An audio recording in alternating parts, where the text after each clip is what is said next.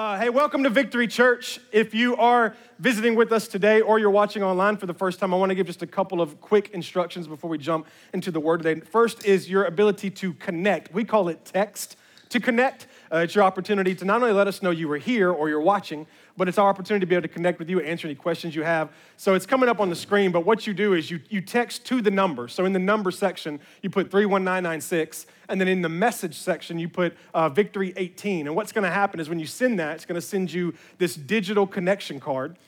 I'm going to also refer to this card at the end of the message.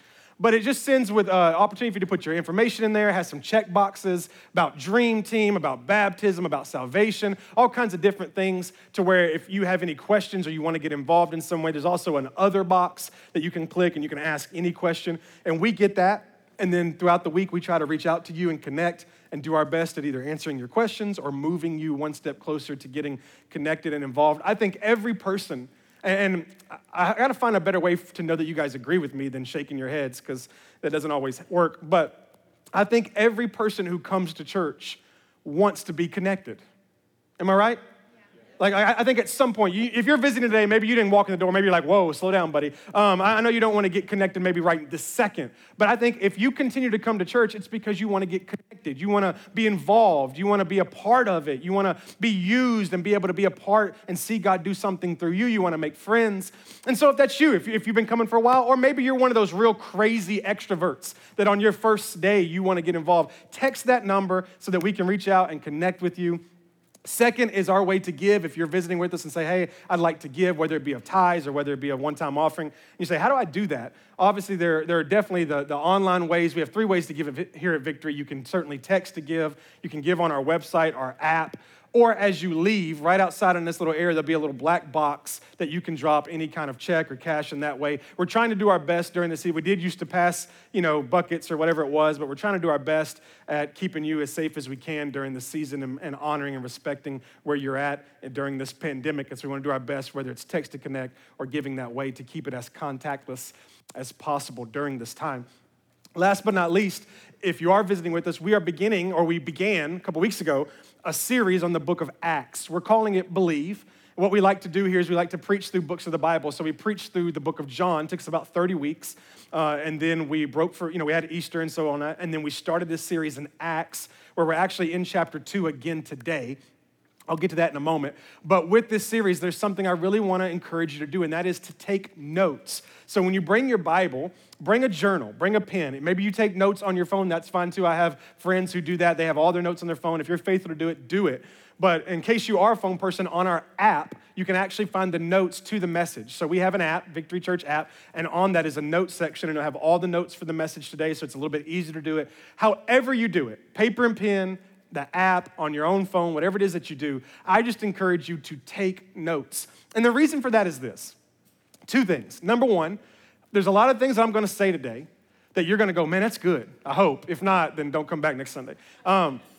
But you won't remember it by the time you get to your car. You'll have to pick your screaming kids up from V-Kids. You'll have to decide whether it's Cracker Barrel or O'Charlie's. And then by the time you get home, you don't know what I said. And so it's so good to take notes so that you can review it later. Also, if you ever get to a place where you want to share it with somebody else and teach them, you have those notes. So I really want to encourage you to do that. Amen?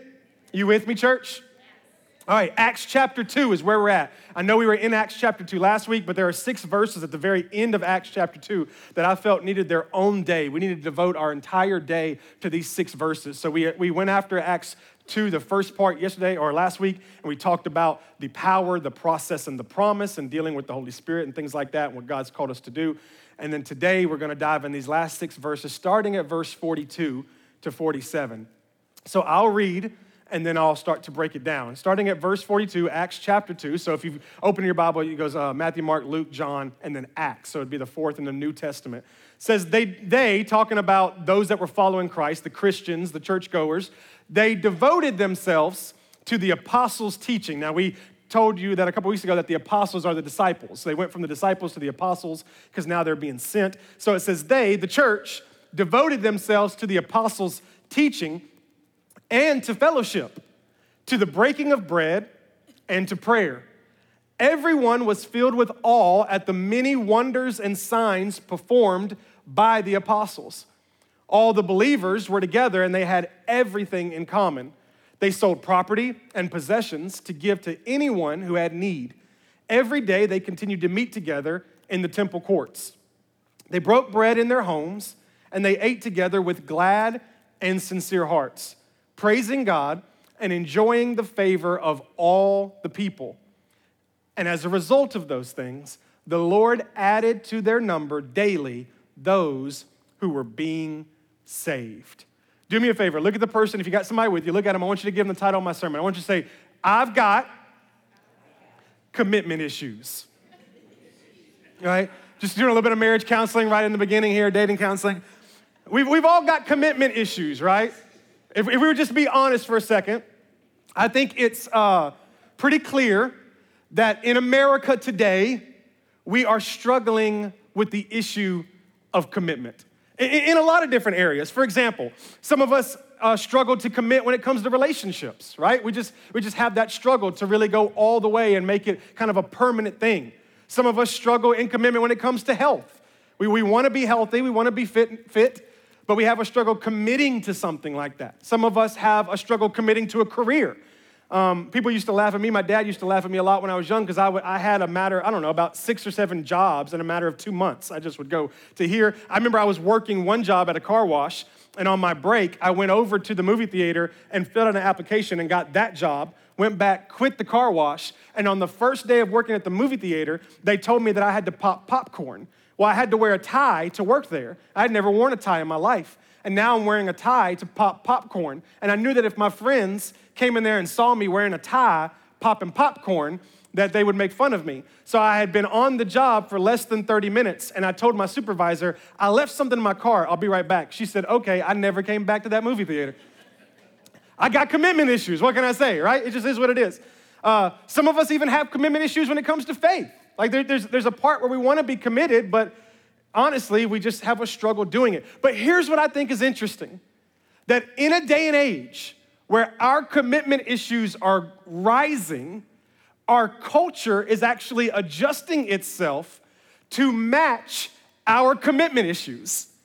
Our culture is not challenging us to get over those issues and become more committed. They're actually adjusting themselves to support the fact that you can't commit to anything. Let me show you what I mean. The reason why Netflix and all of these apps put their shows online where you can stream the whole season right there is because they know that you are not going to commit to watching that channel every Thursday night at 7. It's not gonna happen. Y'all remember when we used to have to do that? Remember what it was like when you had to wait 7 days to see episode 2? Remember what it was like when you were talking to somebody and you were like, I can't do anything Thursday night. Why? Because so-and-so comes on at 7 p.m. I can't miss ER. Remember that? Yeah, you know what I'm talking about? Yeah. I got to see, whatever his name was. I was an ER person. Some of y'all are Grey's Anatomy. Y'all need Jesus. And then I don't know what's happening nowadays in the medical world. 911, I think is what it is. I don't know. But y'all remember what I'm talking about? Like you had to be there at 7 p.m. to watch this show.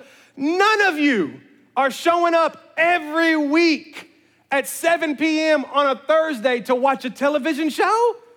You're not that committed. So they put all 13 episodes out so that you can watch them whenever you want to. Am I right? Think about Uber Eats and all that. They know you're not committed to going to restaurants because here's what you do. You tell your family, you're like, you know what? Let's go out and eat.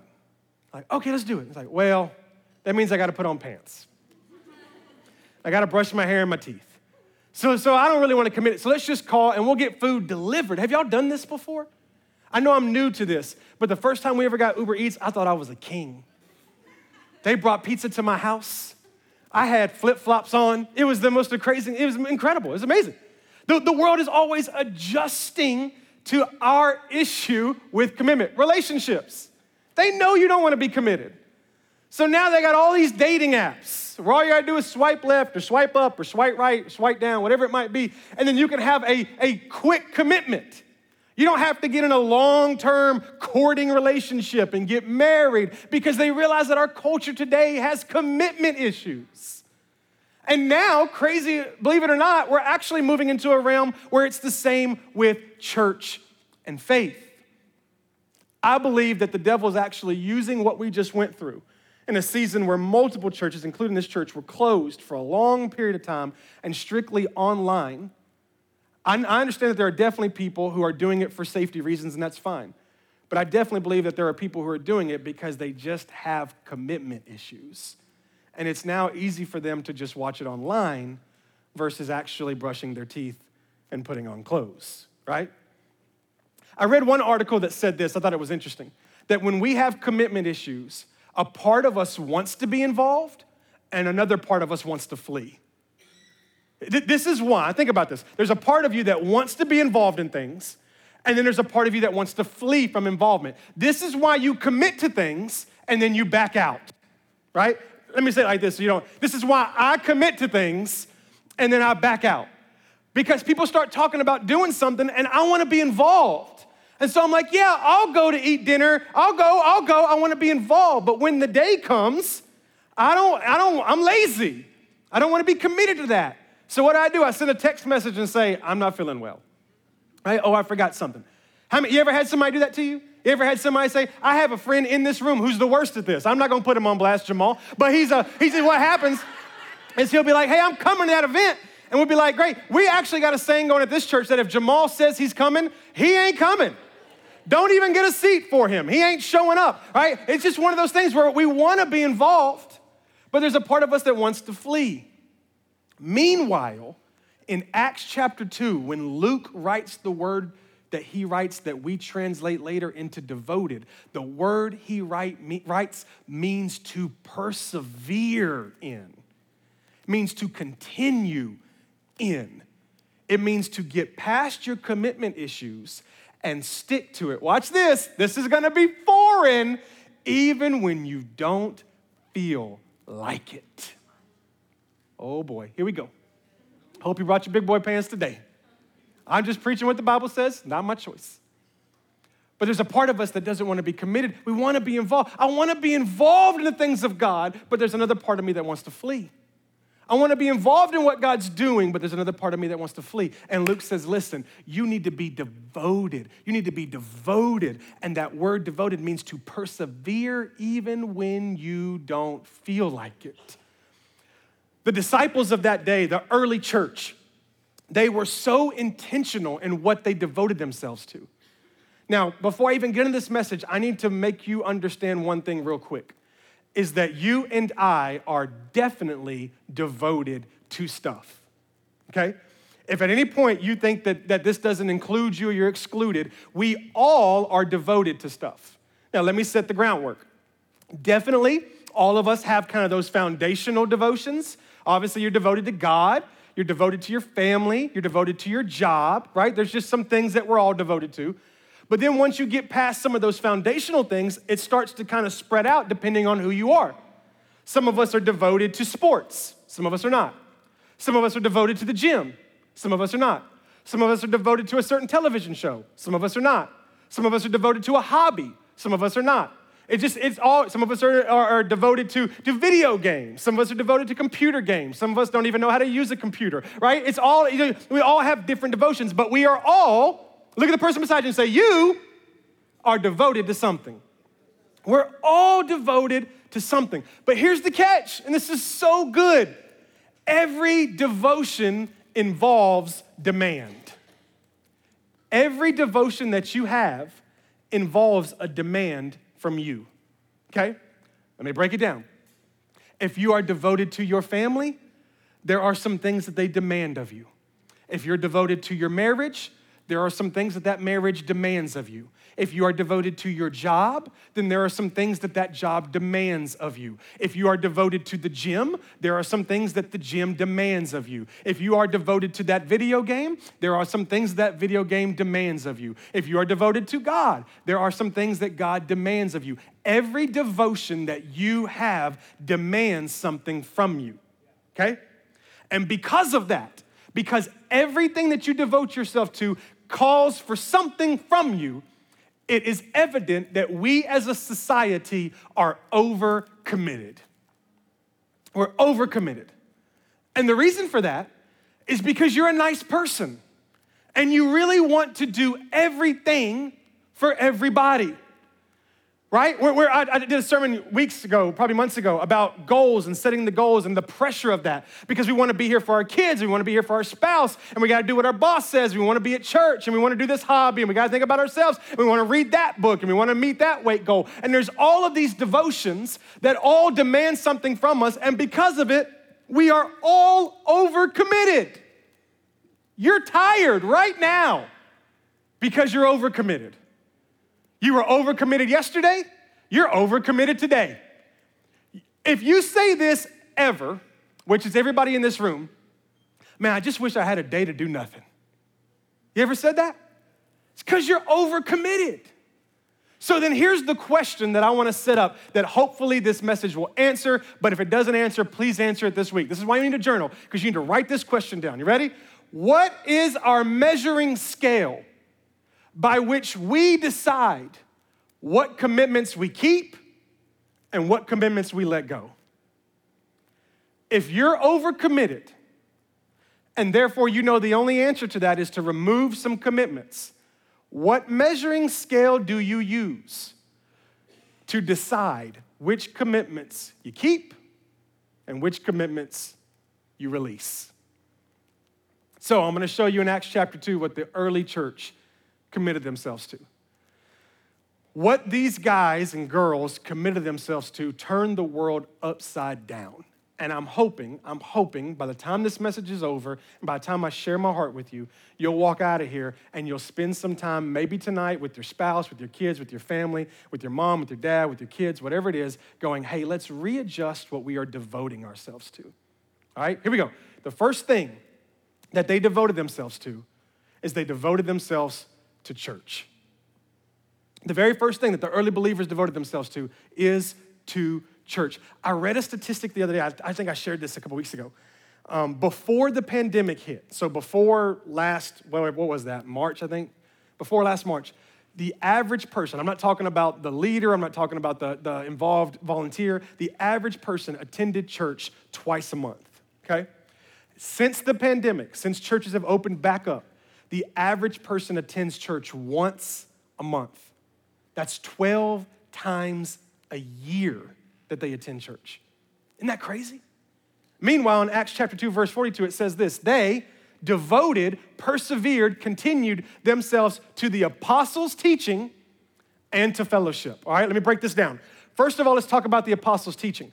In that day, the people that we're talking about had the Old Testament. Okay? They had the Hebrew Bible, they had the Pentateuch, they had the first 5 books of the Bible, they had the Psalms, they had the Proverbs, they had the prophets. They had this literature. What they did not have was the New Testament. They did not have Matthew, Mark, Luke, John, Romans, Acts, Corinthians, Ephesians. They didn't have that.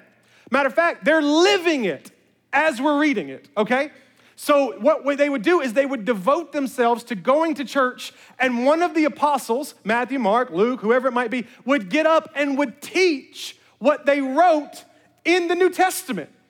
So when you come to church and I get up and preach to you the book of John, that's exactly what they were experiencing then, except he wasn't reading from a book. He was telling them, this is what happened.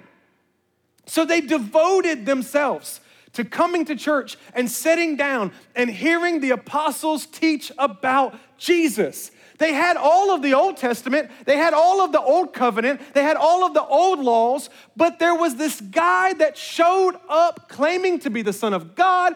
He did all of these great miracles. He said all of these new covenants, and then he died, and then he rose again. Teach me about him. I want to know what he said. I want to know what he did. I want to know what I got to do to be like him. They could not wait to gather and learn about Jesus. What has happened to that irresistibility to where we can't wait to gather and learn about Jesus? I love that even though these new converts had experienced many miracles, they did not minimize the importance of theology. I hear people say this all the time. Man, if God would just do this, then I would get committed, or then, right?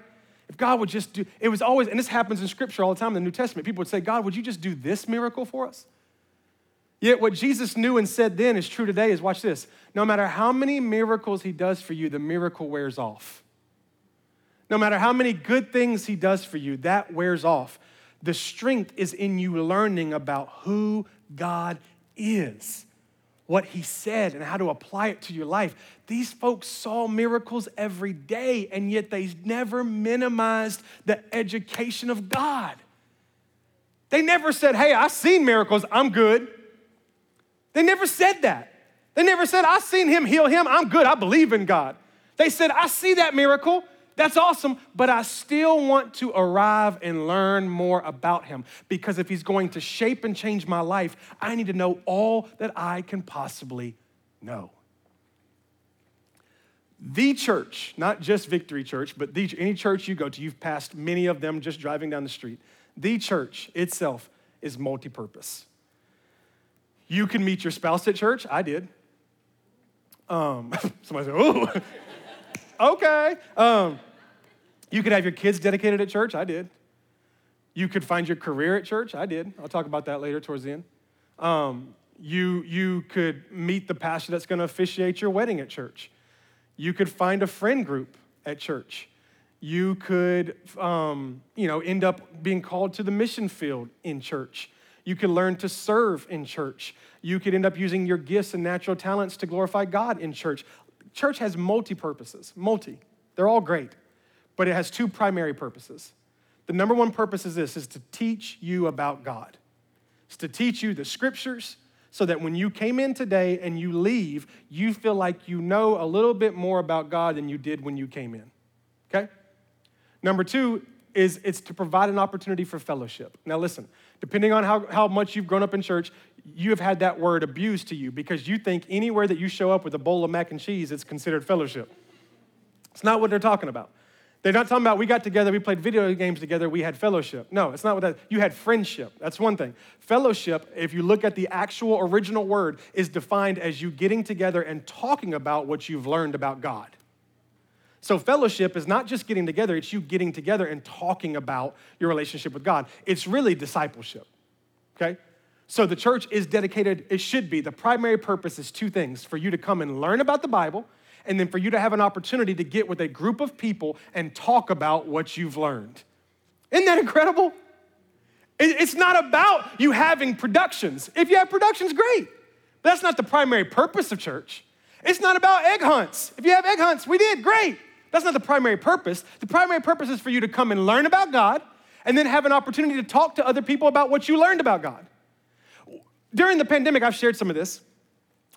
With the world going crazy, and it's still going crazy, but in a moment where we could not gather, and I felt like I was having a hard time pastoring you because I could never see you, I really struggled, and I started praying. I said, God, I need to disciple my church. That's what I kept praying. I need to disciple my church. How do I do it? Do I do a video series? And I just felt God telling me clear as day, start it from behind the pulpit. Now, pulpit is a word. Normally I don't preach with a pulpit, but normally in other words, on Sunday morning, teach from Sunday morning. So that's when we started the John series. It was somewhere in the end of 2020. I just said, we're going to start with the book of John. We opened up John chapter 1, and we just started reading. And God has done some phenomenal things in the process. But in the process, when I really felt like God was telling me to move to an expository type preaching, which means we preach through the Bible versus a topical preaching where you go, hey, we're going to preach about anger, or we're going to preach about offense. No, we're more expository, which means we're going to go Acts 1, Acts 2, Acts 3, and we're going to do whatever the Bible says. We're just going to talk about it. When I had God really confirming that to me, it was right towards the end of the year. I think it was like December 30th, maybe 29th. And I jumped on Facebook, and I follow a bunch of pastor friends. Some of them, they know me, we're friends. Some of them, they wouldn't know me if I sat near them on a table. They pastor big churches or whatever it might be. But they all were promoting their new series for the upcoming year, 2021. And they were series like this: 4 ways to be a good leader in 2021. How to conquer the new year. You know, it was all these kind of sermons about you being a better you and you coming into the new year and being a great leader. And I sat there for a minute and I just got personally kind of convicted and angry and thought, you know what? That's not what this stage is for. There's plenty of books for you to go read about being a great leader. I have all of them. Go read them. The purpose of this stage is for me to open the Bible in front of you and say, hey, this is what it means. It's for you to come in and learn about the scriptures, learn about God, and then when you walk out, you should know more about God than you did when you came in. That's the purpose here. Obviously, we have different, I'm working on a series about prayer. There are moments for that. But by the time a year ends, I want you to say we spent more Sundays just studying the scriptures than we did addressing my feelings. It wasn't about me being a better me. It was about me learning more about God, which would result in me being a better me, right? We don't need all of these how-to books. You got the ultimate one.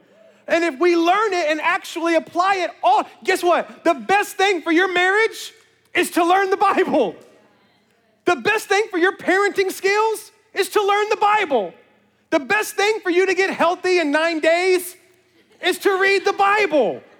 It's the best thing. And so it's my responsibility, and I apologize if I ever didn't do this, and I'll never go away from it, is to spend the 45 minutes I get with you teaching you the Bible.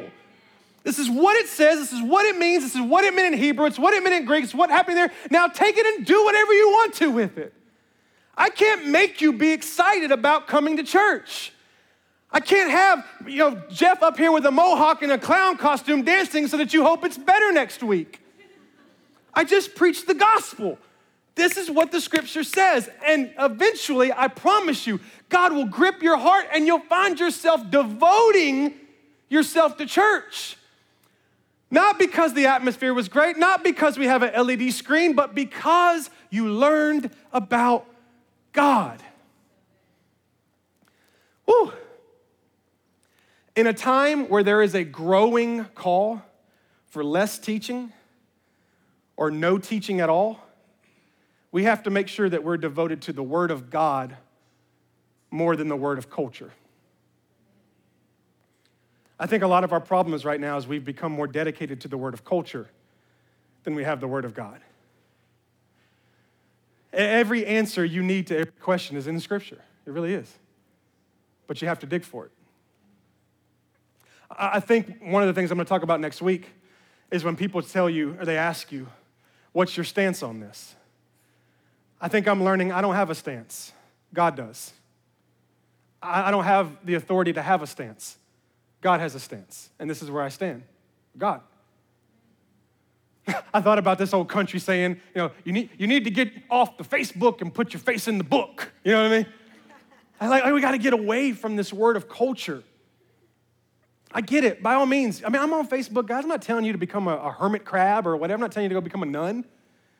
Do your thing, but listen to me. If you are taking in more of the word of culture than you are the word of God, then you will never be devoted to the things of God. You'll be devoted to the things of this world. And I'm just telling you right now, it's unhealthy. Being devoted to the word of God doesn't mean that you'll always desire the word. It means you'll read it even when you don't feel like you want to. Let me go ahead and break a myth for you. I'm a myth buster up here. Just because you love God doesn't mean you wake up and float into your quiet time space and are so excited to open the Bible because you're holy. You can love God and not have any interest in reading the Bible. You can. You say, whoa, that sounds very, listen, because we are in a world of flesh. So when you watch Netflix at 10 o'clock at night and you stay up till midnight and then all of a sudden the alarm goes off at 6, your flesh overpowers the spirit in you that wants and yearns for the word, right? So again, when we devote ourselves to the word of God, when we devote ourselves to church, it's you moving towards it even when you don't feel like it. When I was pastoring in Memphis, I'll never forget, people used to come up to us all the time and say, Pastor, I'm so glad I came to church today. This is what they would say. They would say, when I woke up this morning, I didn't feel like coming. Anybody this morning, you woke up, you didn't feel like coming to church today? Anybody? Wow, I've got a room full of some holy folks in here. Okay. Y'all better not miss a Sunday for the rest of the year. I'm showing up at your house with a Post-it note. But people would say, I didn't feel like coming to church. They would say this, but I'm sure glad I did. Because listen, when you wake up, you're not always going to feel like it. Right? So devotion to church and devotion to fellowship and devotion to the word is you doing it even though you don't feel like doing it. I've read so many studies. Harvard did a study, Duke did a study, and they're all studies about how a human being is better off when they attend church. Harvard study talked about mental health and said that when Americans, it talked a lot about Americans, but when Americans attend church, they are healthier mentally. Duke, it was a study more about heart condition and blood pressure and how all of those things were better when we attended church. Barna did a research during the pandemic that said those who attended church in the middle of the pandemic were more hopeful and more positive about life. Going to church is healthy for you. And so it would make sense that the enemy doesn't want you to go. He doesn't want you to learn about God. He doesn't want you to fellowship with people. So he does everything he can to keep you away, but you have to be devoted to it. Devoted to go. The new believers in Acts needed instruction, and so do we. They had the Holy Spirit. They had the resurrected Christ. They had all, but they needed instruction, and so do you, and so do I. Similar to us, I love this statement. The miracles that they had seen could only last so long. They needed to hear and they needed to know about what Christ had done for them and what he demanded of them so they could grow. The miracles of God for you can only last so long. You'll hear people get on fire for God. Oh, God answered my prayer. I got the job. Ooh, I'm going to be at church every Sunday. And in that moment, they meant it. But the miracle can only last so long. I would be at altar calls with teenagers and young adults, and they'd be looking me in the eye, tears coming down their face, and they'd say, Pastor Troy, what do you want? I'm gonna come here every week. I'm gonna get here 3 hours early. I'm gonna go to the prayer room. I'm gonna set up chairs. What do you need? And I had learned to say this, I don't need anything. Just come to church. The reason I said it is because they never came. Never. They never showed up. Because they were in all of their feelings in that moment because God had done something miraculous in their life. That only lasts so long. If you want to know what I mean, talk to someone who's been married for a long time and ask them how much attraction is keeping their marriage healthy. Miracles only keep you so long. It's you knowing what God demands of you and what God has said to you that keeps you passionate about him and keeps you growing. So you have to devote yourself to church and to fellowship. Amen? Number 2, they devoted themselves to prayer. Acts 2:42 said they devoted themselves to the breaking of bread and to prayer. Praying.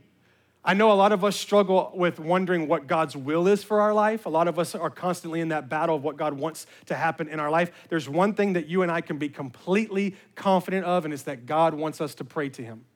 We can be completely confident of that. Now, I preached a sermon series a while back on exactly how you could do that. I broke it down from the Lord's Prayer on how you could actually pray. I encourage you to go look into that and do it. I just think it's awesome that these disciples had devoted themselves to prayer. But being devoted to prayer, just like going to church, listen, being devoted to prayer means that we don't find ourselves praying by mere chance. You being devoted to prayer does not mean you pray when you feel like praying. It means you set aside a time daily to make prayer a part of your regular life. If your goal right now is to pray to God when you feel like praying, you're not gonna pray a lot. You'll pray when your life is turning upside down. But devoted to prayer is someone who says, I'm going to pray at this time, this day, every day, whether hell's breaking loose or not. This is something, if you've been at our church for any length of time, you know this is the message that I will die with, is that you have to have a daily prayer time with God. That is what I'm most passionate about. If you've been here, you know I go to the gym every morning and I walk and I pray in the morning and then I go work out. It's my lifeline for me. I tell our leadership, don't you dare try to lead this church without having a daily time with the Lord. If you do, you're gonna end up mad, you're gonna end up offended, you're gonna end up angry, and you're gonna run away because you cannot do the things of God without spending time with him. You can't even do the things of you without spending time with him. You have got to set aside time to spend with the, it doesn't matter what it looks like. Spend this amount of time reading the Bible, spend this amount of time praying. I don't care if you spend the opposite. I don't care if it's at night. I don't care if it's in the morning. I don't care if it's midday. I don't care if you read that book, you read this book. I don't care if you're in Acts. I don't care if you're in John. I don't care if you sit there silently, if you talk the whole time. I don't care if you're happy, on your knees, light a candle, don't light a candle, put on incense. It doesn't matter. God could care less about the process of how you do it. Just show up. Just show up. When I was teaching the discipleship class, I talked about the aspect that God has, we are literally able to go to Jesus in prayer 24/7. He's always sitting at the table waiting for you. But how often do you show up?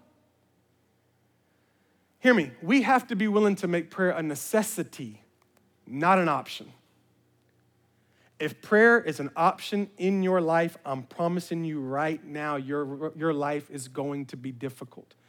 When Darla and I sat down for marriage counseling with a couple, the very first question I asked them is, how much time do you spend in prayer during the day? Because if you don't have a daily time with the Lord, we're wasting our time here.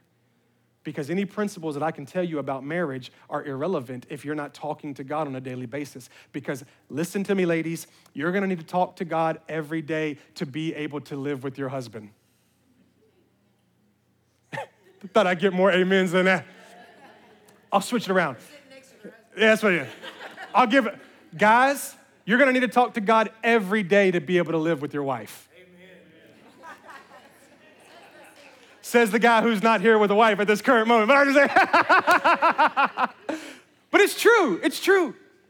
Anytime we sit down to counsel any couple, financial counseling, how much time do you spend in prayer? Well, we're here to talk about money. Oh, believe me, it matters. Anything. We have to pray daily for our family. We have to pray daily for our schedule. Every day I pray for my schedule and what I'm doing today. We have to pray for our friends. Listen to this. You have to pray for your church. I pray for you. Pray for me. You have to pray for victory. You have to pray for people. 6 people got baptized last week. We have to pray for them, right? You have to pray. And when you do, you will begin to see, this is so powerful, that time spent praying is invested time, not wasted time. Time that you spend praying is invested time. Listen, and my wife walked, I don't know where she went, but she would testify to this. There have been more miracles done in my marriage because I went to pray than there have done because I went and read a book or sat in front of a counselor. It's because I went to pray and she went to pray. I didn't know she was praying, but she would pray these prayers. God, I know he's listening to you right now. Fix him. It's not really how she would say it, but it would work that way. She is here. She's in the back. Little sneaker. But I'm telling you, it becomes invested time. We were out of town. We were with some friends, and another one of our friends was watching our girls, and we got this cool text. And it was a picture. I think I have it where you can see it. Let's see it. Look at this. I don't know if y'all can see it. Those of you watching online, it's my youngest, Casey Ray, and she's sitting on our back porch on the swing, and she's reading her Bible. She's doing a devotion. We're not there. Nobody pressured her to do this. She decided to go do this.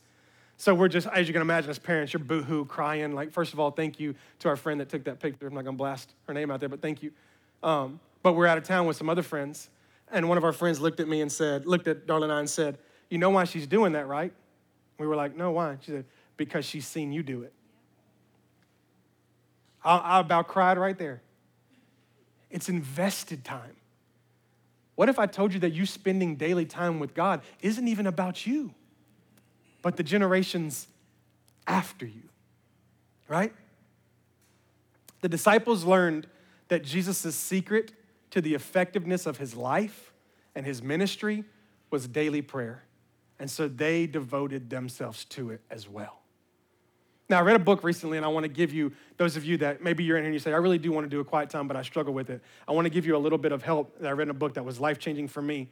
The author called it habit stacking.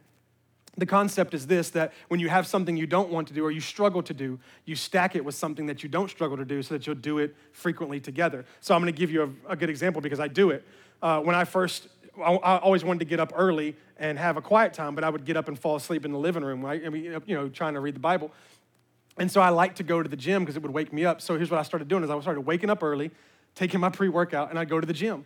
I'd work out for an hour, and then after that, I would go pray because now I was awake. I was ready to pray. And what I found out, watch this, is as time went on, there'd be days where I didn't want to pray, but I wanted to work out. And so I'd do it. And by the time I got there and worked out, I was ready to pray. And then there were days where I didn't want to work out, but I wanted to pray. And I would get there, and after I was done praying, I'd be ready to work out. It's a principle. I didn't know it was a thing. It's called habit stacking. Something that you love to do, tag it with something that you find difficult to do. For example, spending daily time in prayer, and you'll be faithful to do it. And there's days that you won't want to do this, but this will help you do it. And there'll be days that you don't want to do this, but this will help you do it. I'm just trying to give you practical ways. I know you've heard sermons before about having a daily prayer time, but I'm trying to set you up that when you walk out this door tomorrow, it actually begins. Because if there's anything I could tell you, if you said, give me one thing and we'll never see you again, I would say that a daily prayer time with God will absolutely change your life. But you got to devote yourself to it. Number 3 is devote to generosity. Thought about using the word giving or generosity, either one. Generosity obviously means happy to give. But Acts chapter 2, verse 45 said they sold property and possessions to give to anyone who had need. So when it talks about them being in common, doesn't mean that they shared the same football team. What it means is that they all gave what they had up to whoever needed it. So they either sold their properties or they made their properties available, and it was, hey, whatever you need so that we can all be on an equal level. If you need something, you got it. Hear me. The gospel was certainly one of the reasons why the message of Christ spread across the world and was so impactful. The second reason, obviously the resurrection, the second reason was that they were so selfless. They were so ready to give of themselves to be able to give to somebody else that people had never seen it before. Our goal in life has never been to live on earth forever. It's not your goal, but it should be our goal to leave something behind that does. You should want to leave something here that does live forever. What if success in life is determined by what you're willing to give up? Darla, a few years ago when we first moved here, took our oldest, Veda, to a Christian concert. I might have been Casting Crowns, I'm not really sure. They went to a concert, and if you've ever been to a Christian concert, they always bring out somebody midway that promotes the ministries that allow you to help feed kids in different countries. And so they brought somebody out, and Veda, she probably was, 8 maybe at the time, looked to Darla and said, Mama, can we do it? She was so moved by it, obviously being that age and seeing that and imagining that somebody her age, which is a whole nother sermon, that she sees sympathy in somebody who's like her, whose needs. That's how we should operate. If someone who's like you is in need, you should be moved by it, right? So then she looks to my wife and she says, can we do it? And at the time, we just couldn't afford it. We had just moved here. We didn't know what we were going to do. We didn't have a lot of money. And so my wife told her, she said, we can't do it right now. She said, but I promise you, when we get to a place financially that we can, we will. So a couple of years later, it was about a year and a half ago now, we were at a place financially where we could do it. And so we called Katie Carter, a friend of ours that we support, who's a missionary in Costa Rica. We called her and we said, hey, this is what we're wanting to do. Is there a girl that is in Costa Rica that we can support so that we can have a better relationship with her, so that when we come to minister in Costa Rica, Veda could even meet her? And she said, of course. And so she sent us all the information and we started supporting her, and she started sending letters and pictures, and Veda would sit down and be able to see it. And it was so important to me that my daughter understood that our money is not just so that we can have a car and a TV and roller skates, but everything that God gives us is so that we can help other people have, right? What if success is my kids seeing what I'm willing to give up? Maybe I don't need a bigger television, right? Maybe we can minister to a young girl in Costa Rica. It's just getting our mind to a place of legacy is what I want to do. Get us to a place of legacy. Everyone wants to leave a legacy. What's a legacy? Something that people remember after you're gone. We all want to leave something that people remember after we're gone. But what we usually do for us dies with us. And what we do for others lives beyond us. So let me give you another practical step for this. 2 things. Number 1, Darla and I give personally. We give towards Katie Carter. We give towards this young girl in Costa Rica. We actually have a mission, a goal for us personally. We want to get to a place where we're at financially where we can just randomly bless people, just randomly be able to bless people that we know and love on them. We just believe in that gift. But we also give money to Victory Church. And if you give money to Victory Church, I want to share just real quick what you're doing and what's happening with that money, because there's multiple organizations that are being blessed because this church gives. When we moved here, 2 things we decided as a church. This is your church. Listen, this is so powerful. Number 1, we decided that we were not going to start all kinds of new stuff. We were going to find people who were doing it well, and we were going to support them in doing it. That was our first thing. Number 2, we decided as a church that we were going to tithe. Say, what does that mean? 10% of all of the money that we expect to come in. So at the beginning of the year, we set a budget. This is the money we expect to come in. We take 10% of that and we give it to those in need. Okay, right off the bat, 10% of it. So I'll give you an example. We give towards both food banks here in Smyrna, Nourish Food Bank, Second Harvest Food Bank. We support both of them financially. We support a ministry called Empowerment Incorporated from Janelle Douglas leads it. It's a nonprofit, and she does tutoring and TCAT prep for local schools in Laverne and Antioch. We support them financially. We support a ministry called Scott Hord's Ministries financially. What he does is he goes into families that are contemplating abortion, and he gives them another avenue and says, if you want, we can help support you. We can either adopt the baby. Powerful, powerful stuff. We obviously support Katie Carter in Costa Rica, the Bartholos in Thailand. We support Convoy of Hope financially. Convoy of Hope is where we gave all the water filters all across the world last year.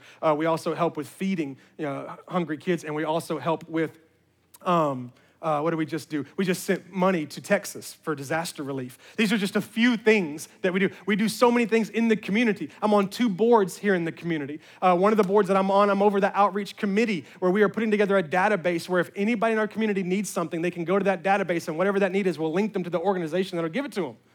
I'm just telling you that we are passionate about giving here. We just recently put a couple over the outreach directing leadership so they could focus on all of that so that we could be so involved in the community because we want to leave a legacy. It's not just about Victory Church, and it's not just about you. It's about helping those that are in need, but when you give to Victory Church, that's what happens. So I encourage you to not only do that, but even check yourself and say, what can I do personally? I had 2 friends who during Christmas, they were blessed financially. They said, we just want to surprise. And so they were just giving money to people, just kind of surprising them with gifts because God has taught us that it's better to give than to receive. Yes. And I believe, like us, the church is its greatest when it's at its emptiest. When it's poured out, it's at its greatest. Last, I know I'm hurrying up, sorry. Last is that they were devoted to small groups. They were devoted to gathering together. Acts 2:42-44 says they devoted themselves to the breaking of bread, and believers were together and they had everything in common. The early church literally said that you can go to a Mexican restaurant and eat white cheese dip together. It's literally what they said. To this day, listen, it's important for you to be a part of a big group. It's important for you to be a part of a small group. There is nothing, to this day, as times have changed, there is still nothing that replaces the power of a shared meal. A regular rhythm of stopping, facing each other, conversing, and sharing our common need, which was hunger, and our common provider, which is God. When we were youth pastors, every Wednesday night, we'd go to this restaurant. Every Wednesday night, it was just known. We would show up at this Applebee's. They had half-off appetizers. We were all broke. It's one of the reasons we went. And they would set aside this side room for us. They reserved the room. There'd be 30, 40 of us would pile in there, teenagers, young adults, leadership. Darla and I would come. For a season, we brought Veda as a baby. We would just go and show up. We'd spend hours in there. And it was so powerful to me, and it was good for me because I had poured myself out, and then I got to go sit, and every night we'd sit by a different group of people and get to know them. One of the things that was really cool about it is and we actually were going to Old Charlie's for a season before Applebee's, and this is pretty cool. We did both of those for years. We were able to share the gospel with our waitress because we always had the same waitress. We got them birthday presents. Darla had their phone numbers. She talked to them, counseled them through multiple things because we gathered in a small group. We did the big group, and then we went and gathered in the small group. Can I tell you something, please? Isolation is from the devil. It's from the devil. And what we just went through for the past 12 to 14 months is isolation. And it's from the devil. And he knows that that part of it is about to end. So here comes racism and politics. Not that racism and politics are new, it's not what I'm saying. But they're definitely tools of the enemy to keep us isolated away from each other.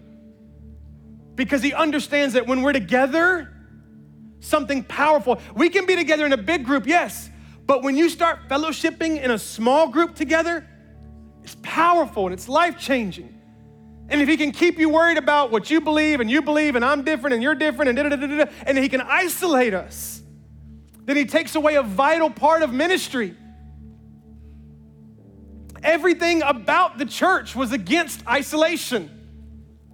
Your witness will enhance your witness. When we closed as a church, in case you're here and you don't know this, we closed for almost I think 10 months, 11 months as a church. We were just online. First of all, church, you were so faithful during that season. I'm so thankful for you. Thankful to Bree and Jeff and Andrew and Erica, who every week put out a phenomenal online service. But I would talk to people in the church every week, and they would say this, Pastor, the services are great. It's just not the same. Right? It's because you were isolated. The worship was great. Message was okay. But you were isolated. And God created you for community. So now you're yearning to be together, and the enemy is still picking on things to try to keep you apart. So Acts 2 shows this big meeting, and then it shows a small meeting. It shows a temple, and then it shows a house. One is where you listen to the word, and one is where you apply it. One is where the preacher has something to say, and one is where you do. In the big room, you come and listen. In the small room, you go and apply it. In the big room, you take what you heard and you speak it and you fellowship, and lives are changed. The entire world changed, y'all, because the followers of Christ made sure to devote themselves to 4 things: going to church, praying, giving, and gathering together. The church devoted itself to these 4 things, and God grew the church. It's a culture of people, watch this, from different races and regions, past, who are working past their differences, their prejudices, and their antipathies, working past them, coming together to share their food, their funds, their prayers, and their homes. Can I tell you what bothers me real quick? And then I promise I'll get off the stage. What bothers me right now is I feel like the church has to get up and perform and talk the people of the church into doing these 4 things. Churches will get up and be like, we have small group weekend. Got to get in a small group. Let's do a whole series on giving, right? We're going to have a prayer meeting, and 3 people show up. And now we're even at a place where everybody's fighting to figure out how to get people to actually come to church. And the reason why, it doesn't make me mad because I'm a pastor. It makes me mad because clearly in Scripture, these are the 4 things that if we devote ourselves to, our lives are changed. And the enemy is so good at getting us to a point now where we will come to church, but we will have to be convinced to do the 4 things that matter. As I was praying about this, I assumed this would be your response. Not that you're mean, but you're realistic. Here's what I thought your response would be. It's easy for you to say, Troy, you're a pastor. Of course you want us to come to church. Of course you want us to pray. Of course you want us to go to small groups. Of course you want us to give, right? You're a pastor. It's fair. But let me tell you this. I am a pastor because of those 4 things. I did those 4 things before I was ever a pastor. I devoted myself to church long before I was going to be a pastor. Matter of fact, nobody would have even believed you'd even let me on a stage. I devoted myself to church. I devoted myself to groups long before I became a pastor. I devoted myself to giving long before I became a pastor. I would be in prayer meetings and I would fall asleep and I'd have my head on the pew and I'd realize everybody was gone and I'd wake up and have the red mark on my forehead and everybody was gone. I didn't know what I was doing, but I devoted myself to prayer long before I was a pastor. I'm not asking you to do this because I'm a pastor. I'm telling you, it was because I devoted my life to these things that I decided I wanted to be a pastor. Why? So that you would give me 45 minutes of your time to stand up and go, listen to me, please. These 4 things will change your life. But they are not going to change your life if you choose to do them by chance or whenever you feel like it. They'll change your life when you devote yourself to them. So my challenge to you is this. Where in those are you devoted? And where in those do you need to be devoted?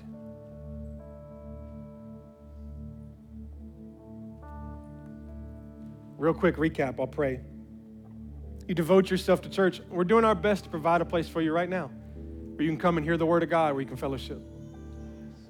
Devote yourself to prayer. I'm telling you right now, start deciding a time daily where you can pray. Devote yourself to giving. You can give, whether it's physically in serving, whether it's financially, you can give right here at Victory. And then groups. You say, well, what about groups? Look, we had groups going before the pandemic. They were phenomenal. My circle was amazing. We call them circles. They're not quite ready to open back up yet. We're working on that. But we do have a couple different angles. You can be in our discipleship class. We just graduated. We'll start again in the fall. Or you can serve. Our V-Kids group, they're having a cookout this weekend.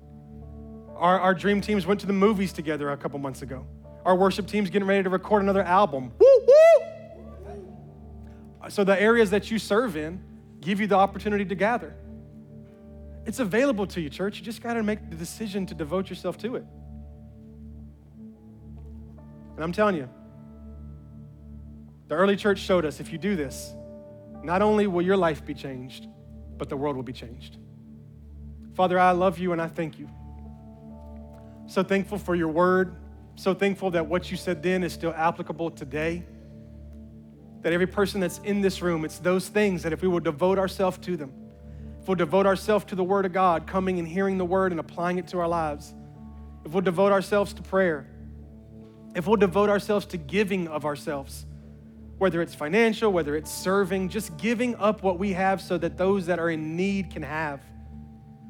If we'll give ourselves to gathering together in small groups, your hand, your favor will be on that. And not only will we be changed and our marriages will be strengthened and our relationships will be strengthened and our finances will be strengthened, but Father, ultimately the world will be changed. And my prayer right now is to everybody in this room, everybody who's watching online, just speak to their heart like only you can do. Challenge them. Show them the areas in their life where they need to be more devoted, that they'd be committed to do that. That they'd be excited to grow in those areas and they would believe that their lives could be changed by their commitment. Lord, don't allow us to use the excuse that we have commitment issues, but challenge our commitment issues and move us to a place of devotion. Devoted followers of Jesus Christ. Father, we love you and we thank you in Jesus' name. Amen.